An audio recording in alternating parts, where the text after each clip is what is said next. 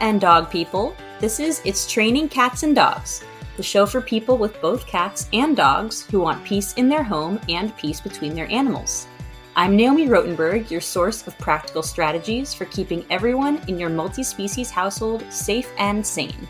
And today's episode is a little bit different. At the time you're listening to this, I am currently on vacation, and that seems really strange, like I'm speaking to you simultaneously from the past and the future, but as Hannah Brannigan always says, time is a construct. So anyway, I've turned off my mic for the week, so I am bringing you a replay of one of the most popular episodes that I have done so far, which is my chat with the one and only Leslie McDevitt. I have incorporated lots of Leslie's Control Unleashed games and techniques inside my cat-dog integration framework, and it was honestly so cool to talk with her about her own experiences living with both cats and dogs. We also cleared up a few misconceptions about Control Unleashed concepts and some common implementation mistakes, so you can avoid them in your own cat-dog setups. Let's jump into the episode. Today, I'm speaking with Leslie McDevitt, MLA, CDBC, CPD-TKA, and she is the author of the internationally popular Control Unleashed series of books and DVDs. Her books have been translated into many languages. People all over the world have learned how to use her science-based and empowering methods to help companion, performance, and working dogs learn how to function optimally without stress in very challenging environments. If you have a dog that worries about stuff, other dogs, people, noises, the unexpected, maybe cats, Leslie has many fun counter-conditioning games just for you. Leslie is a popular conference speaker and runs her own conference, Conference Unleashed, which I can vouch personally is fantastic. And there's lots of fun costumes, which showcases trainers, and she has certified to teach her material. Leslie spends most of her time these days mentoring the trainers in her certification program. She lives outside Philadelphia with dogs, cats, a bunny, a Morgan horse, 2 kids, and a husband. Hi, Leslie. I am so excited to talk to you. Thank you so much for being here. Hello. I usually start an episode with a really quick icebreaker before we dive into stories about your pets and their behavior, because everyone wants to know a little bit about you as a human. So off the air, we decided that you were going to tell me 2 truths and a lie about yourself, and I'm going to try to not F it up and choose the right one, which is the lie. All right. You ready? Sure. Okay. Sorry. I know, this is like always the most awkward part, but that's why it's an icebreaker. All right, so tell me 3 things about yourself, or rather 2, and 1 that's not. Okay. My first pet was a cat. Let's see, what else can I tell you? I played harp professionally for a while. You played harp professionally for a while? That's one of the possible ones. I dropped out of a social work program. That's the 3rd one. Okay. As someone who personally dropped out of a PhD program, I hope that one's the right one. I hope I hope you did that. I'm going to say you played harp, but not professionally. I did play harp professionally, meaning I got paid to playing it. Darn. Okay, what was the lie? My family of origin always had pugs. I grew up with a million pugs, no cats. Oh, okay. Well, darn. Everyone else probably got that. Yay, pug. It's okay. My ego will survive. And now I have to dig up some facts about the harp. So yay, that's really exciting. So when did you transition from professional harpism to animal stuff? So actually, yeah, I went to school for creative writing, and while I was in grad school, I started playing the harp because my best friend wanted to play it, and we were really into. I played the folk harp, so we were really into like Celtic music and stuff like that. So we started taking lessons together, and then we started like busking on South Street, downtown Philly, with our crazy long hair and our hippie clothes, and we were like 20 something, you know. And that turned into like people asking us to play restaurants. We played a folk festival, Philadelphia Irish Festival, Renaissance Fair. We were just like having a really good time. Cool. At that same time, I was still in school for writing and at Penn. And I started adopting dogs. So they were my first dogs that I had as an adult. So one of them, you know, one of them had so many problems, and I didn't know yet then that you couldn't fix everyone's problems by just loving them and giving them nice things and a safe home. And so that led me on a path, and then I became so obsessed with that path. I just put everything I had into it and started volunteering at shelters, and I wasn't practicing my harp. I wasn't. I kind of let it go, and I do have a regret about that. That now that I have kids, it'd be fun to have, you know, like some live music going on and more of that. But I let it go because I got to a certain point helping my dog, and then starting to work with other people's dogs. That like everything was that and nothing else. And you know, I mean, I have ADHD. I probably should have put that into the 2 truths and a lie one, except I think everyone knows that I have it, but that became my hyperfocus, and it stayed my hyperfocus. Yes. Consistent. Yeah. Yeah. Everyone has that kind of, well, not everyone, many trainers have that kind of story where it's like, I met that dog and like everything changed. Exactly. So that makes for a great, you know, transition origin story. And your kids are old enough now that maybe you can form a little band. My son just started taking ukulele lessons, so maybe I can. All right. Well, all the string instruments, just go mash them together. I would go to that concert. So let's dive into, you know, the stories about your current pets. Tell me about the cats and dog. I mean, you have other pets too, but the cats and dogs that you're currently sharing your house with, and kind of how they gotten to the point where they are living together nicely right now. Okay, sure. Right now I have 3 dogs, 2 border collies, and 1 Belgian Tervuren, which is a form of Belgian Shepherd, big fuzzy German Shepherd adjacent looking dog. One of my border collies is going to be 16 in February, and he's mostly asleep. And I have a 5 or 6 year old border collie. I say 5 or 6 because she's from a rescue group. And then I have my Belgian, who is about 3.5. So they're the young actives. And then I have 2 kittens who are about the same age. I got the first kitten. I was fostering her. She was very teeny tiny. She was found in Camden.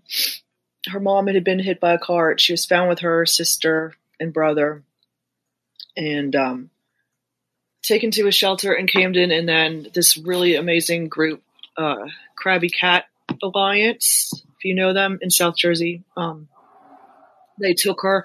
So I fostered her. My friend got her sister. And, you know, obviously I kept her. That was my intention. And then I wanted to get another kitten to play with her. And another friend of mine through Green Street Rescue Group in Philly had a kitten similar age that had been found in a box in a junkyard in the Northeast, meowing. You can tell I'm not from Philly because I said the Northeast instead of just Northeast. That's okay.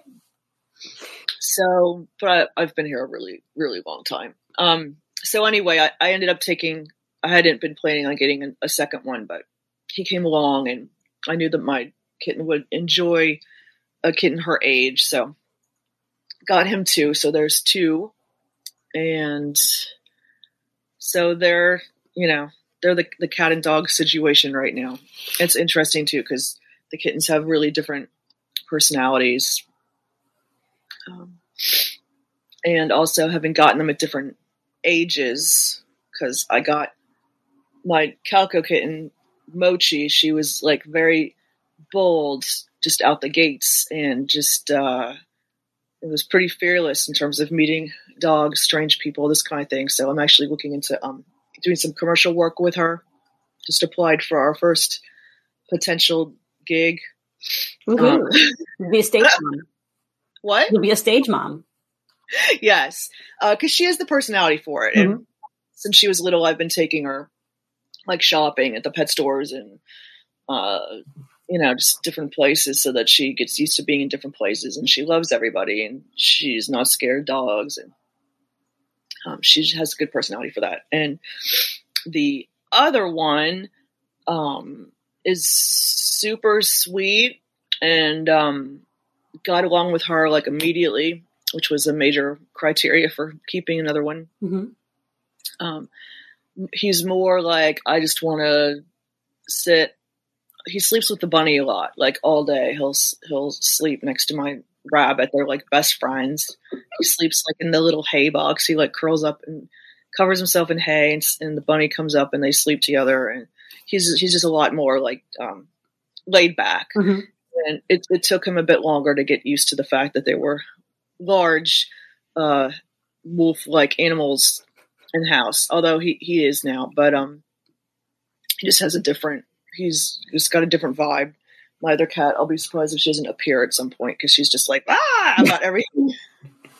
That's okay. I'm surprised. Oh no, both of my animals are sleeping, but usually my cat is across the screen. That could explain it. Yeah, my kids right now are on Zoom Hebrew school, and so it's possible that the cats are climbing on them right now on their computers instead of me. It's okay if she comes and hangs out too.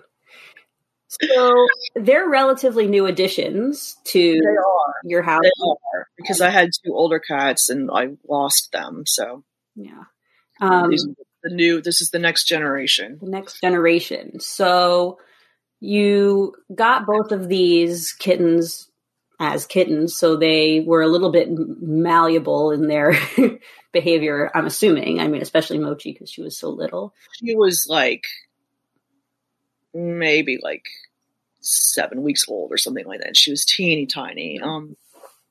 The other one, Gigi, they're both named after like Japanese animation cats. Gigi was like 5 or 6 months and hadn't seen dogs yet. So a big difference, is significant.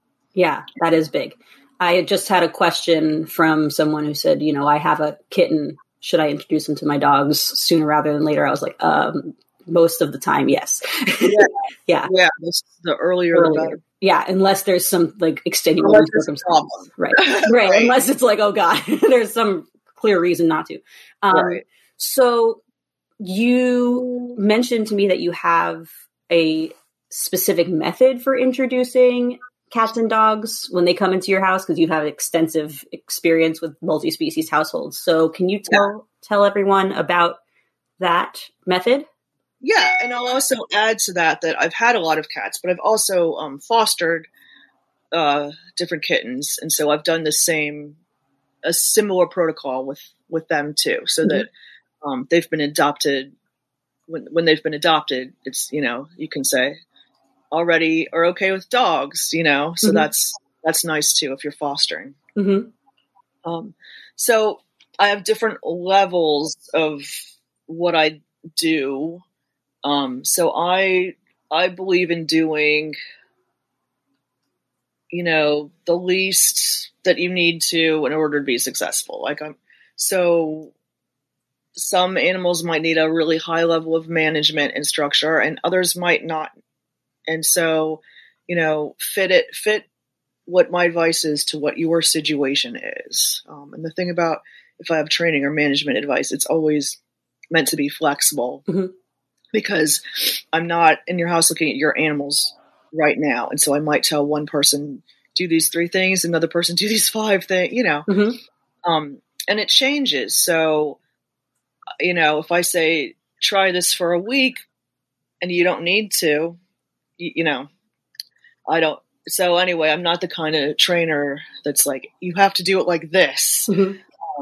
Because every animal is an individual and every home situation is different. But, the main things are, setting your pets up for success. So the first piece of that is going to be management.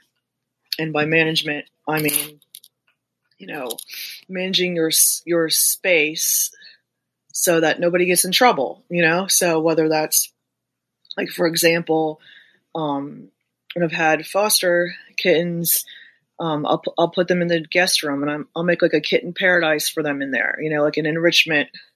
What do I call it? Kitten enrichment center, kitten enrichment zone or something. I've got tons of stuff. I've got, there's like snuffle mats with like, different pieces of fabric and you can sprinkle little cat kibbles in it and stuff. So they have to like look for it and all kinds of little toys and like tons of like cardboard. My kids love building cardboard box forts. So we always have a million boxes. So boxes, and I might put catnip in some of the boxes or a toy, beds, litter, food. So I've got a whole setup that's like self-contained. And then, the dogs might be on the other side of the door, like sniffing under it, or the cat might come and put their paw under it, but they can smell each other, hear each other, not see each other. And so, it's nice when you're doing introductions and you're not sure how it's going to go to try to separate the pieces out. So you can separate smell sometimes from hearing and seeing. So I haven't done this, but you could get something that smells like the dog or the cat, and then just put it in the other animal's area, so that they're just being introduced to that, and then they can hear them, and then finally they can see them, So some animals might not need any of that. Some animals might need weeks of just one thing. You know what I mean? Now my dogs are trained, right? And so they'll lie down and they'll stay there. I like to introduce them with crates. So I might like open the door and my dogs will be lying down in crates so that if the kittens want to come up, they can see them. They could maybe sniff through the crate, but it's not. So it's like levels of interaction. There's a door. If the door's open, they're still contained, or maybe there's a baby gate situation. The crates is even more contained. Right. If you're not sure and you have crate trained dogs, that's a good way to start it. If that works well, then you could do a baby gate. Yeah. So, and try to do a few interactions within each stage just to make sure that you can go to the next stage. So, if someone is hissing or running away or something like that, then go to the previous stage. So if the crates was too much, just close the door so that cat doesn't have to see them, and then use food as like a gauge of the cat's comfort level. Like, can you now eat tuna? If that door is closed, can you come out or can you play? Use playfulness or eating. Usually they're more usually they'll eat before they're able to play. Like if they're uncomfortable, play behavior's not going to happen, right? So if they're eating, then you can see if they can play, and just leave it there. Don't then open the door again. Leave that session as it was. So go really slow at each step. Make sure that the cats can interact with you, are showing curiosity, but not like wanting to decrease distance, not increase distance, right? Like even if they're not hissing, but they might not be wanting to come right up. So just kind of look at that. Now, if you have dogs that aren't my dogs are used to cats coming in, Mm-hmm. and they're trained. So if you have dogs that aren't, then you have double the work that I do because I'm focusing on the cats. Mm-hmm. If you have dogs and you want to add a cat and you haven't gotten it yet, then I would make sure the dogs are crate trained because that would be easy. Also, I'd make sure that they can be okay on the other side of a door because if you have a dog, say, with separation anxiety and you close the door and then you have a cat, your dog is going to go nuts, Mm-hmm. and that's not going to help anybody. So I'd make sure that they can be on the other side of a door. I'd also I'd make sure that there weren't any potential dangers associated with resource guarding because, like, say, I want to train my dog, for example, to take treats from some kind of enrichment toy. Like I mentioned, a snuffle mat, stuff. A Kong is another one. A Look-A-Mat sponsored me once, and I have they sent me 50 of them. So I'm always using, they're like these little rubber mats with different grooves and stuff that you can put wet food or different things. And then they have to lick through something. So it's not just here's a treat they've eaten and it's gone, but Mm-hmm. some make sure that they could lie down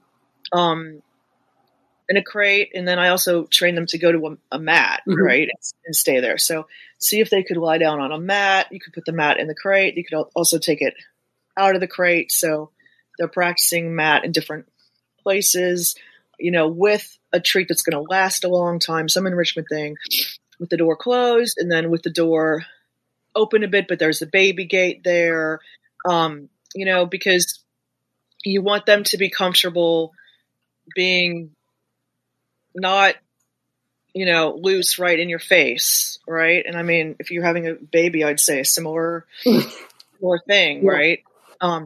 So that their stress level isn't raised because they've been put away and they're not used to it. Make that a relaxing time to chew on your whatever, right? Yeah. So you want to make sure that that's going on. And so from that room, they graduate to, my criteria for graduating from the room is that the dogs can be on mats and the kittens can be just out walking around. Right. And, there's always high things to jump onto and, Mm-hmm. places to get away.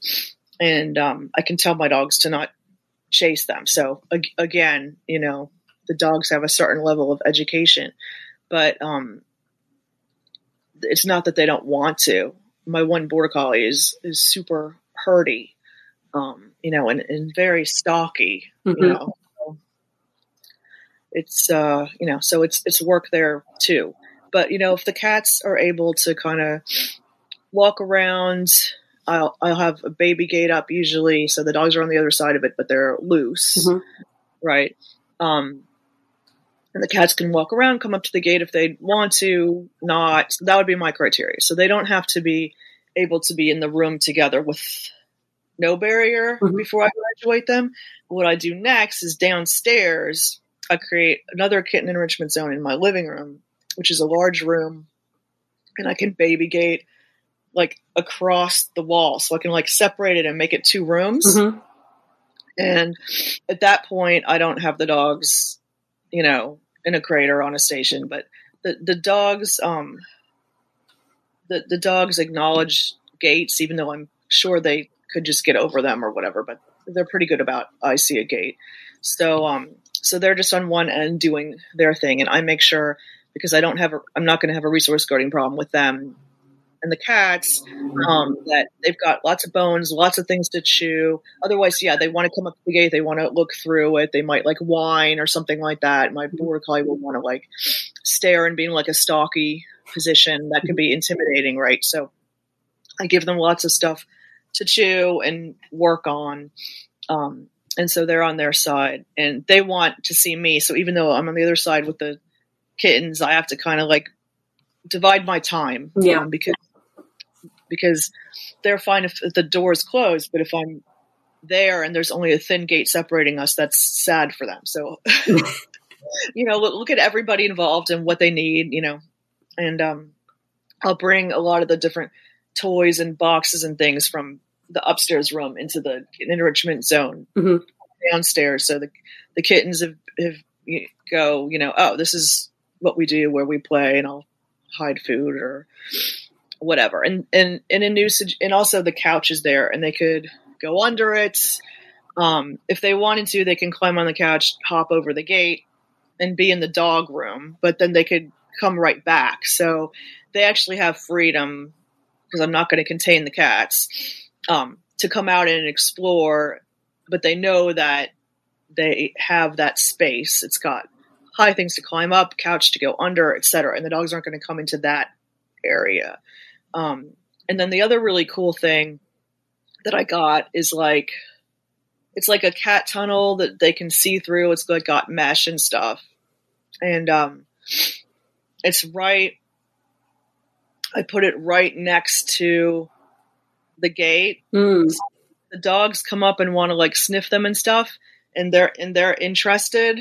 Like Mochi was interested right away for my current cats, and Gigi wasn't. So he'd find the farthest place to be and just kind of watch them, right? But Mochi would be like, yeah, let me at him.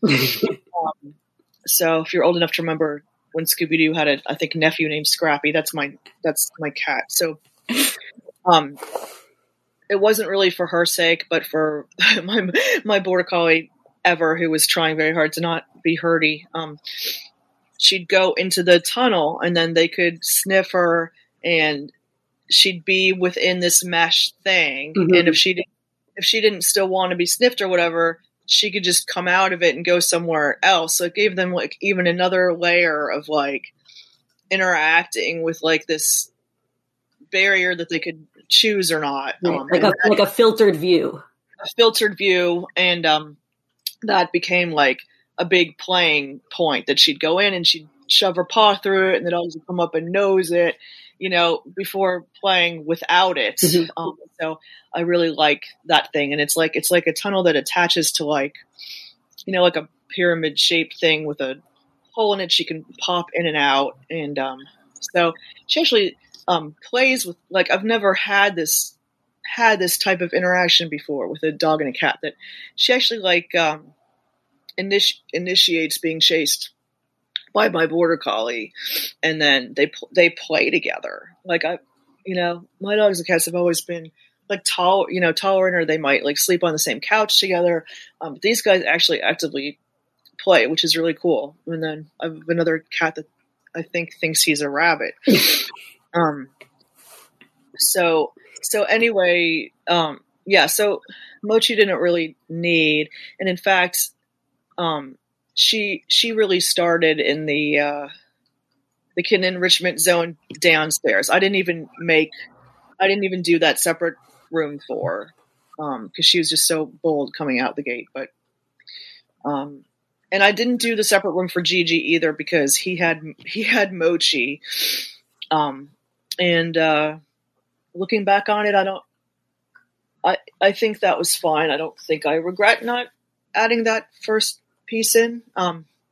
But for another cat, I might, and especially if it was an older cat that that wasn't sure, or if I didn't have another cat that was so let's go play with me, come over here, do this and that. Then I would, or if I was fostering, then I would start again with the closed room upstairs before moving it.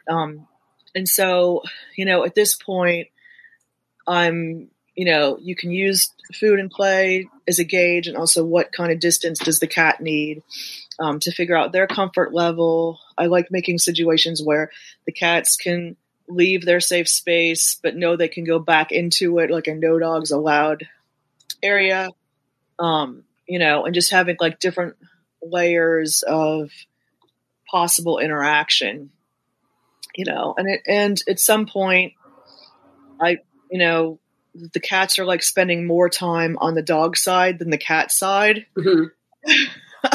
I moved the gates, and I did that.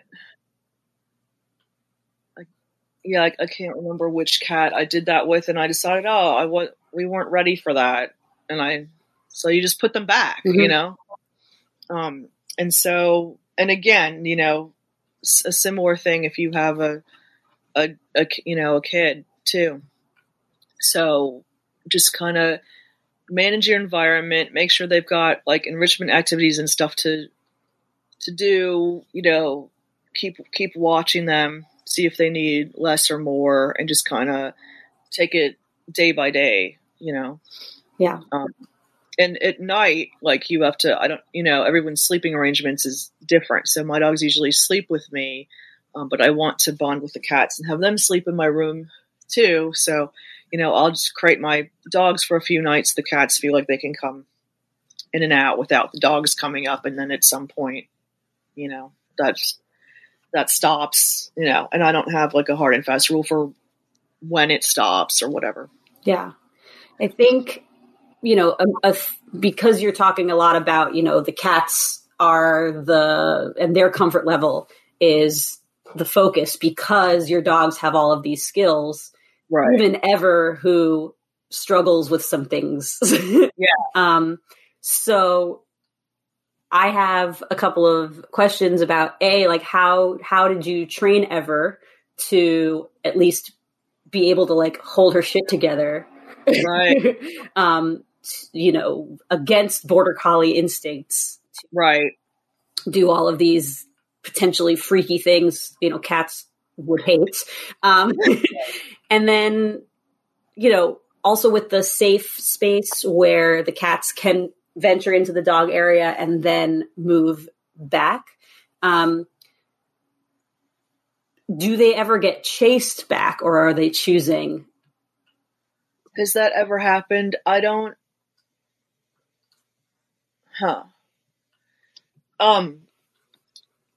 I'm not going to say it's never happened. It probably has, but not enough times that it's like a significant thing that I've been like, oh, because that theoretically would be a big issue, that it's not feeling really safe if they're not choosing to go back. They're like, oh crap, like I have to go back. No, it wouldn't be, yeah, I mean, that's possible. I'm trying to think if I have like a specific memory or example, but theoretically that would happen if you didn't have control of the dogs with any kind of, right. If you were concerned about that, yeah, you'd have to change the setup a little bit, and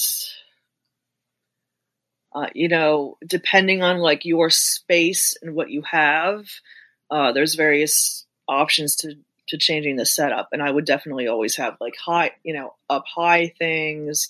You might need to like be out there and have your dog on a leash while the cat is exploring, for example.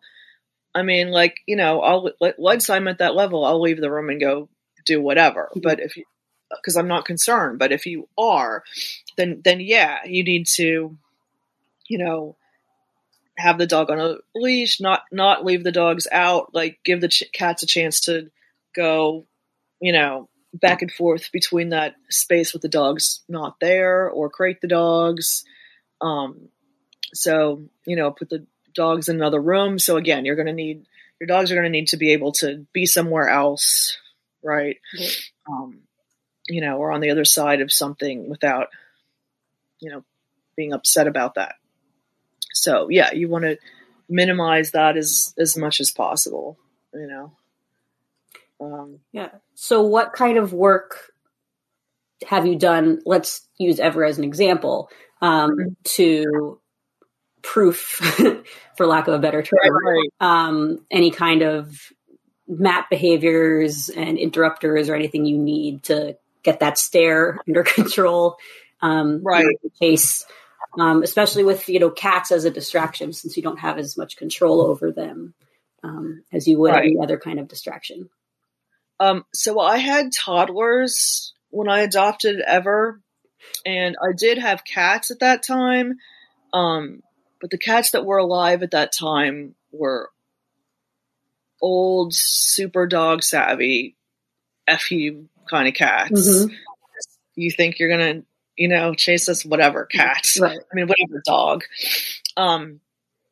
So I mostly actually worked with Ever around the kids, and then was able to generalize when I took in a litter of foster kittens, and that's when I sort of made up the protocol that I'm saying to you, because she needed all those different layers of doors and crates, and as well as the kittens needing them. Mm-hmm. But I worked a lot with her about not hurting and chasing my kids. As you know, Naomi, I have twins, and they're 9.5. So that, they were little. Mm-hmm. And sorry, I've got a dog sticking his long, sad nose on my lap. So how distracting of you. Yeah. So I worked with her on some of my basic games for my Control Unleashed program. That So one of the big ones is Look at That game, which isn't really about looking at something else. It's about noticing something in the environment and turning back to me. And, that's a big one for dogs, many border collies, but not all, that have a strong eye, like border collie. Oh, there she is. Border collie people will call it eye with like a capital E, mm-hmm. and it's connected to like the motor pattern of stalking. So it's a strong look, stare. Mm-hmm. And if you see your dog having that, rather than just like noticing the cat or looking at the cat casually, if you see them going into like a lower type pose or a harder look, chasing is maybe next. Mm-hmm. So you want to, it's loud now. You want to work on how they're looking at the cat mm-hmm. before they go into the next thing, mm-hmm. right? So the Look at That game teaches them to notice it quickly and then kind of interrupt themselves, turn back to you for a treat, so they don't go into the next step if they were going to, of noticing something versus sort of locking onto it, and then the intensity builds and you go from stalk to chase. That's part of a predatory motor pattern. So she had that. That's one thing I would do. I have lots of people that work with cats that have used it for cats as well, like at shelters mm-hmm. and different things. And that one, strong default behavior, is a big one for her. So what that means is I let the dog, my cats have always had sit as the default behavior. Cats, it's very easy to reward them for sitting, and then they offer it when they want things. But dogs, I'll let them pick whatever behavior has like a reward history, maybe a sit or a down. If some dogs are physically uncomfortable, they want to stand, then or they're show dogs and people get really superstitious about sitting. They want to just do eye contact, but it's some kind of stationing behavior, that whether it's a visual stationing or a body part is on the ground. It's a stationed behavior that's been rewarded enough times that if they read a context where there's something that they'd like, rather than using like an instinctive way to get it, going up and taking it, they're like, oh, this behavior always works. This is the button to press. And they do that thing, whether it's a sit, a down, looking at you. And then they get the thing. So that's what I call a default behavior, because if they want something, they're going to default to that one first rather than an instinctive one. Mm-hmm. So that becomes like a way of life. And again, it depends on the animal. Some dogs it might not matter at all, but I have, a house of cats and toddlers, that run around with balloons, which makes Ever think that there's like flying sheep in the house. Balloons are like, oh my God, to her. So I have some funny videos too. But anyway, so she learned, if you want access to balloons, if you want whatever, offer sit, and that's gonna make those things happen. So, and you get to that level by just literally it's not fancy. It's very simple, but you have to reward it every single time and just make it a lifestyle, that this is how you get things, and then, notice and look back. Oh, and another big one is, my mentor, who at the time was the director of the vet behavior clinic at Penn. Her name is Dr. Karen Overall, and she has this whole thing about biofeedback, that you can capture and reward behaviors that the dog's doing, like to get a treat for you, but that also are connected to a physiological response to relax the dog. And so the first one is getting them to take a deep breath on cue for a treat. So they look at you and they like poof their nose and they take a big inhalation. And so they're doing it as a trick, but it doesn't matter because they're starting to calm down anyway. And so I like to add that into look at that game. So it's like, glance at something, don't get stuck there, turn back, look at me, take a deep breath, and they're offering their sitter down. So it's like some relaxation, counter conditioning type work around stuff that might elicit excited response, So I just did so much of that with her. She's just been flooded in it. And that's not to say that she's a perfect non-hurting automaton, but I give her lots of ways to be able to do that. If the kids are running with balloons now, water guns in the summer, whatever, they've got a million stuffed animals they like playing with that Ever would also like playing with, but it's like, she'll show me where they are. Like, that's how my dogs get paid. They look towards the thing that's happening. They look back at me, and in my head, the conversation's like, hey, they're running with balloons again. I saw that. I'm sitting and looking at you now. And I'll go, great. And I'll go get a balloon and give it to them. So whatever, whatever they want, as long as I can give it to them, I will, so it's always a high rate of reinforcement.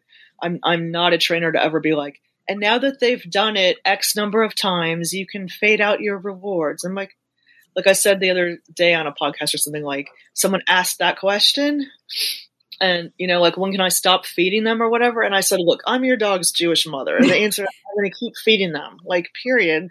If they're not chasing toddlers and cats and they're lying down and showing me that they're breathing, I'm like, sure.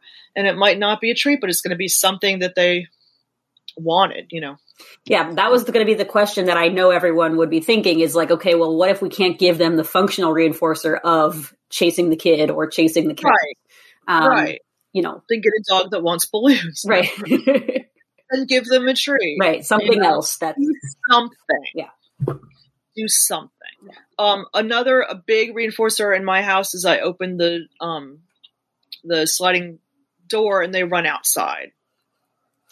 So if they have some kind of like energy running need, right. They can do it towards a more appropriate. They get rewarded for like their default behaviors and they're stationary, but they might get rewarded for that, with, the kids are wrestling and I'd really like to jump on them. I'm going to look back at you and I'll go outside. And then they're like, oh my God, she said the words. And then they run and play outside. Then I can shut the door. Right. Yes, that was exciting, but I didn't mean it. My dogs were like, you said words. I said words. The door's now shut.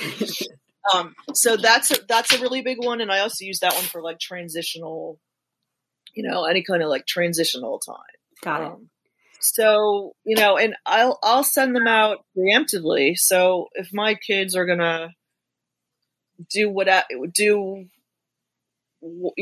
whatever game in the living room, or like my daughter they're doing circus now at her school, which they do in 4th grade. And she's unicycling all over the freaking house. And, it's like, if I know something is coming, I'll be like, please let the dogs out. And they do that so they don't get jumped on, because Ever will jump on them when she reaches a point. So it's like your goal is always help them handle more and more and more things before they reach that point where they can't help it. So her point went from like, as soon as they start moving to they can move and do lots and lots of stuff before she gets there. But at some point, it's too much. So it's like, if you're going to do that, let them out. Right. And the kids learn that and they know that, so if I hear them being like, Ever, go outside, I'm like, what are they planning? Because it's going to be something really loud and insane. Yeah. It's always the like calm before the storm where you're like, oh God, something's going to happen. If only cats could open the door. Yes, exactly. Well, I guess their version would be something like jump up, right? They're wrestling and they're seeing the dogs getting agitated, then they can learn to stop. Right. And, basically negatively reinforce the jumping up to somewhere. Right. Safe. Yeah. Yeah. And if I'm there and Ever's, because if there's one cat, that's quite different from two cats playing. And so if she's starting to like want to run up to see if the kittens are playing, then yeah, I just call her and tell her to go outside. If I wanted to train in that moment, then maybe I would have treats and have her stay and look at them and turn back and breathe, and then give her, an enrichment thing so she's in the room but she's occupied. Mm-hmm. Like that's the kind of thing I do if I was training, but 99% of the time I'm just living my life in my house. So I'm going to be like, Ever, go outside, and then she will. And it's over and the kittens are playing, So it's always up to you and your, your emotional resources, Yeah. What are you going to do? But, but you at least have to manage to the level that everybody is safe. No one's uncomfortable. Past that, yeah, you can train the heck out of everybody, or you can just open a door, Right. And you don't have to choose one or the other. Do what you can do to have peace in your house, Amen. Amen, right? Soundbite right there. Yeah. Like my friend that's a therapist says, like, good enough parenting. Aim for good enough parenting. Don't try to be just, and this is the same thing. Yeah. Good enough pet parenting. Fine. Exactly. Yeah. And people often like forget, especially if they are so invested in their animals, they forget to factor themselves in, and like they push too far. That's right. That's right. And like, if you don't want to train and you just want to veg on your couch and like do nothing, just give them something else to do. You don't have to worry about it. You don't always have to be doing setups or whatever. Right. Let yourself relax if you can. Exactly. Yeah. Exactly. Which is why it's important for the dog to be able to do that. Right. And maybe it is in another room because of whatever your situation is. Yeah. So they have to learn that's okay. Mm-hmm. Yeah, for sure. But once they're comfortable with that, then yeah, do what you're going to do. Otherwise it's going to be stressful. If you're not feeling like it, and you're not like, I enjoy doing that stuff. Mm-hmm. And the animals are enjoying it while they're doing it. And if you're not in that space, and it's more like, we need to practice you staying and you're not going to move, and then it's like, it's stressful on everybody, it's like, then don't. Yeah. Put them somewhere else and watch your movie, or, or maybe you just have to work. Like, don't expect yourself to, Exactly. So. Yeah. So my last question is actually based on a lot of things that I've already talked to previous guests about, and just lots of things that I hear whenever I'm talking to people who are knowledgeable about your games. And so many of them specifically mention Control Unleashed games as being kind of integral to their own processes with introducing and integrating their cats and dogs. And it's worked for a lot of people. Now, my question is actually, on the flip side, there are things that you could be doing totally wrong with Control Unleashed, especially inside your house. I think a lot of CU stuff is meant to be done in a larger space, perhaps, or at least where you can be a little bit more under threshold. So are there common mistakes that people make when using CU games, when integrating, let's say, beings in their house, not even just cats and dogs? So common mistakes, and you already said the T word, I think, the threshold word. So, I mean, Control Unleashed is not like some magical separate thing from training. It's just training, and you can make the same mistake with any training of pushing too far too fast, right? So the main thing, and a lot of control and leash is meant to be counter conditioning. So rather than like obedience or like telling the dog to do something, it's like changing the dog's feelings or opinions about what's happening, giving it a different association. And because of that, it's even more important, to work with them under a threshold point. And so by threshold, we mean like there's a point where you're functioning, you're happy, you're learning, you're curious, you're in like an exploring type of interested mood in what's happening, and you need to introduce learning at that point. Past that point, maybe you're a little bit stressed, so there's a spectrum between like the cat's willing to eat and play, but maybe it's looking at the dog a lot of times just to know where it is in the room. And you have to decide, is that your threshold point? And now you're going to move the dog farther away, versus like the cat is now hissing and under the couch. That would be like an extremer end, right? Mm-hmm. So you have to like know enough about your animal and what they're doing to be like, oh, I don't think they're quite where I want them to be for learning right now. And then that is a cue to you to change your conditions, right? Mm-hmm. So in behavior speak, you set up your antecedents, you set up your environment, so the animal has a good learning experience. And if you look at them and you're like, the breathing changed, they're looking at some, like you can see they look tense rather than loose in their body. So, like my definition of threshold often, is a lot more conservative than someone else's definition. They might not notice there's an issue until the dog is barking and lunging. Mm-hmm.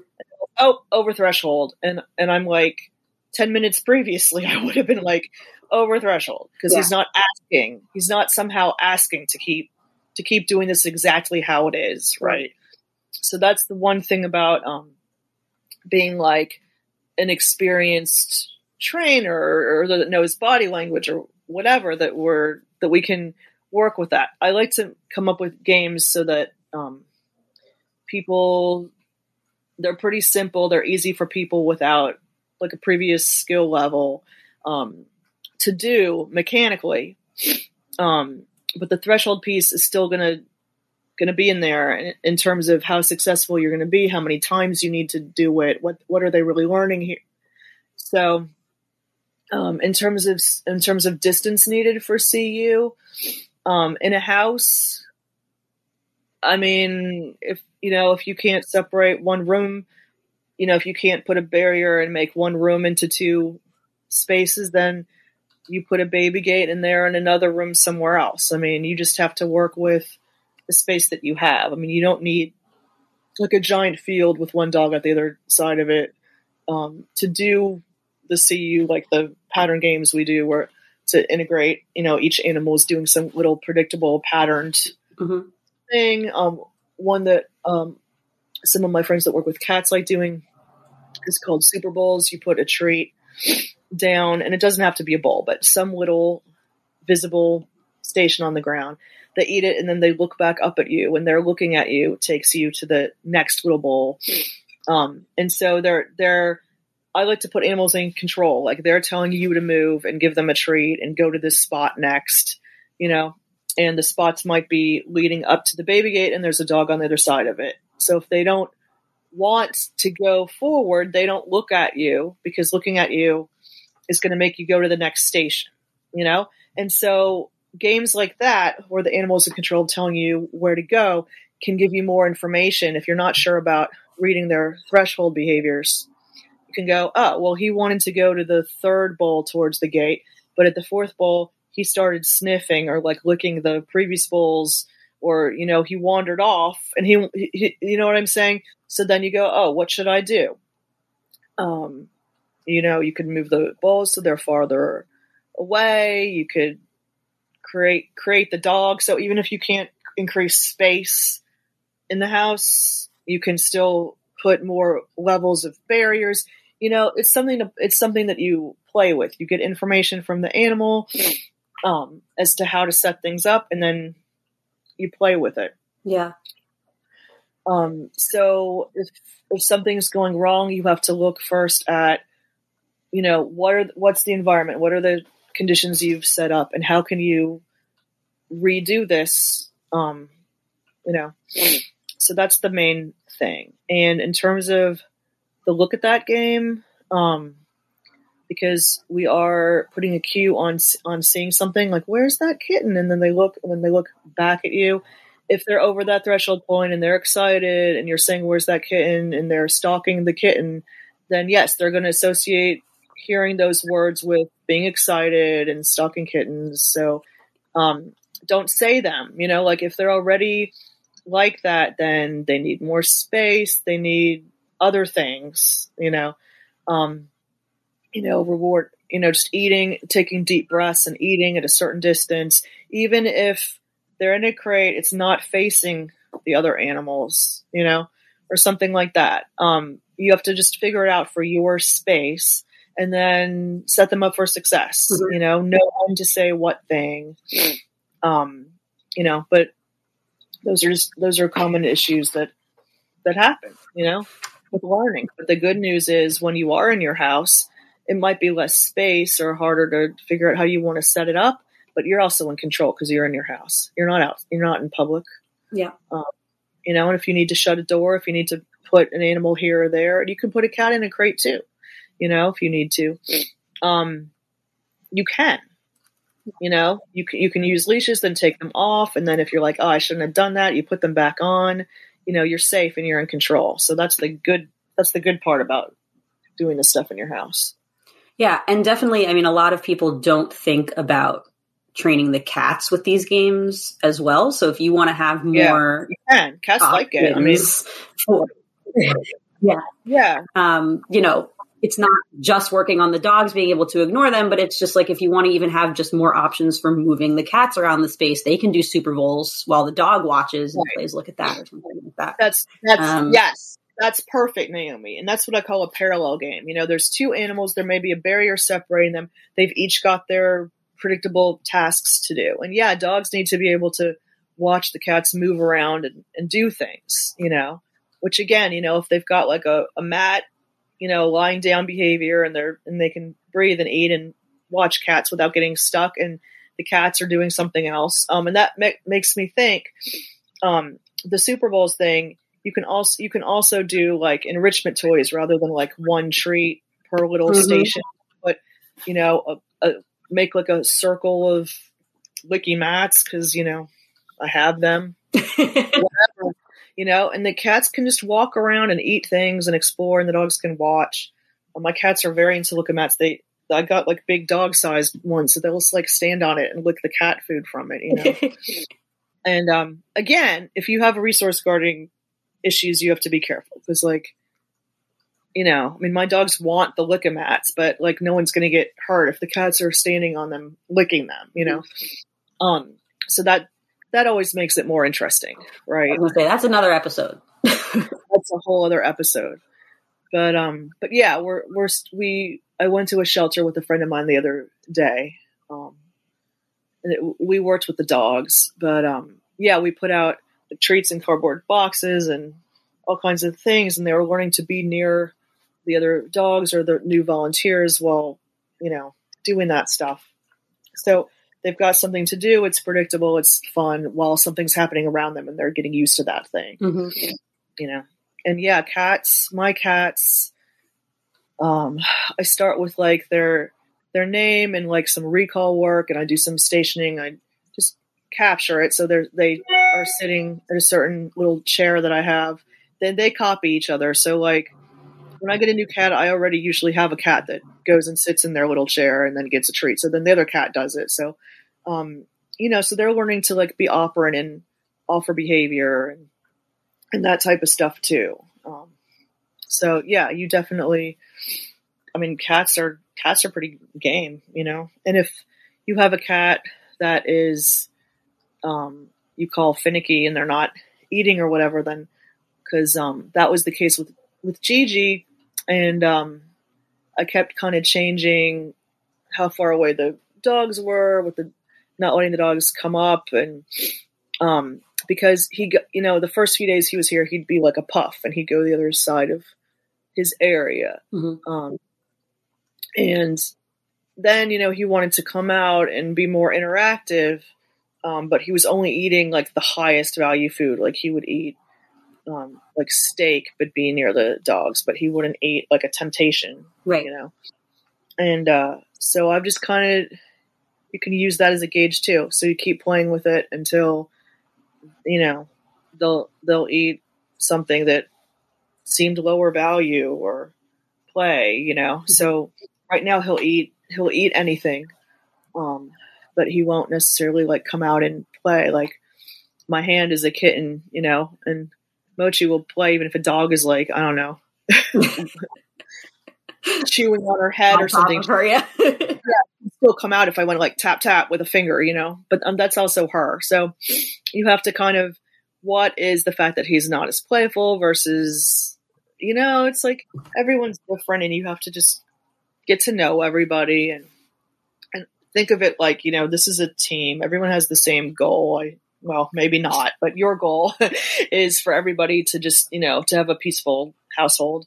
And even if that's not their goal, that's still their job. And we have to just figure this out, Yeah. I like the idea of offering as many kind of different enrichment options as possible. A lot of people, if they're not actively like working on reps and all of that stuff, they're, it's not as good. But I would actually venture to say like the easier, like you started, the easier, the better. Do as little as you can in order to interfere to the point that, everyone's safe and everyone is happy. And learning about each other. It still develops a working relationship with you because you're the one that's coming in and refilling things and doing things and, For sure. Yeah. Yeah. Thank you so much. This has been really awesome and clarifying. I am really happy to talk with the origin of you as the nexus of these games.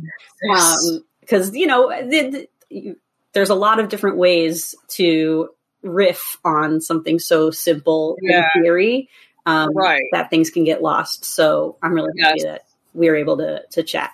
Do you have the best way? I know you're focusing mostly on your certification program. If people have any questions or want to learn more about you or Control Unleashed, what's the best way to get that information or get in contact with you?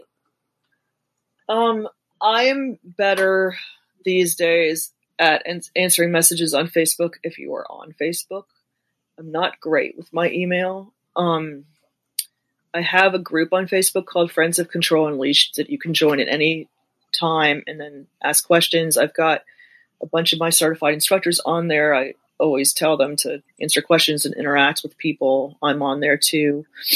So that would be one way to find out what's going on or contact me.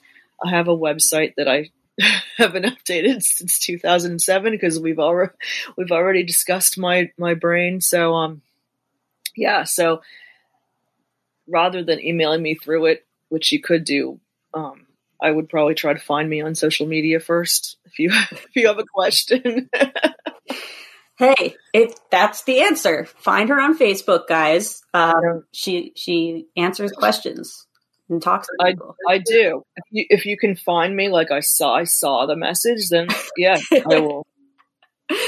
And also your conference. So it's a virtual conference, right? So people can purchase the recordings. I know it happened fairly recently. Yes, we just had our second one recently. You can still purchase the recordings from both the 2020 and 2021 conferences if you go to Clean Run, which is my publisher, cleanrun.com. If you type in the search Conference Unleashed, various options will come up. And there are cats, dogs, horses, and some zoo animals in the in the mix of those videos. So you can go and look and see what's there. So awesome. Well, thank you so much, Leslie. I appreciate the chat more than you know. And cool. I hope that this was fun for you too. Thank you so much. I freaking loved talking with Leslie, and I am super honored that she was one of my earliest podcast guests. And speaking of earliest podcast guests, we are creeping up towards episode 50 of It's Training Cats and Dogs, which means this podcast is almost a whole year old. I am so appreciative. Thank you to all of my listeners who have been with me from the beginning. I want to do something special for the 50th episode, but I need some ideas. So please DM me on Instagram at PraiseworthyPets and tell me what you think we should do to mark this big milestone together. I'm really looking forward to your DMs, and I will be back next week for more new It's Training Cats and Dogs.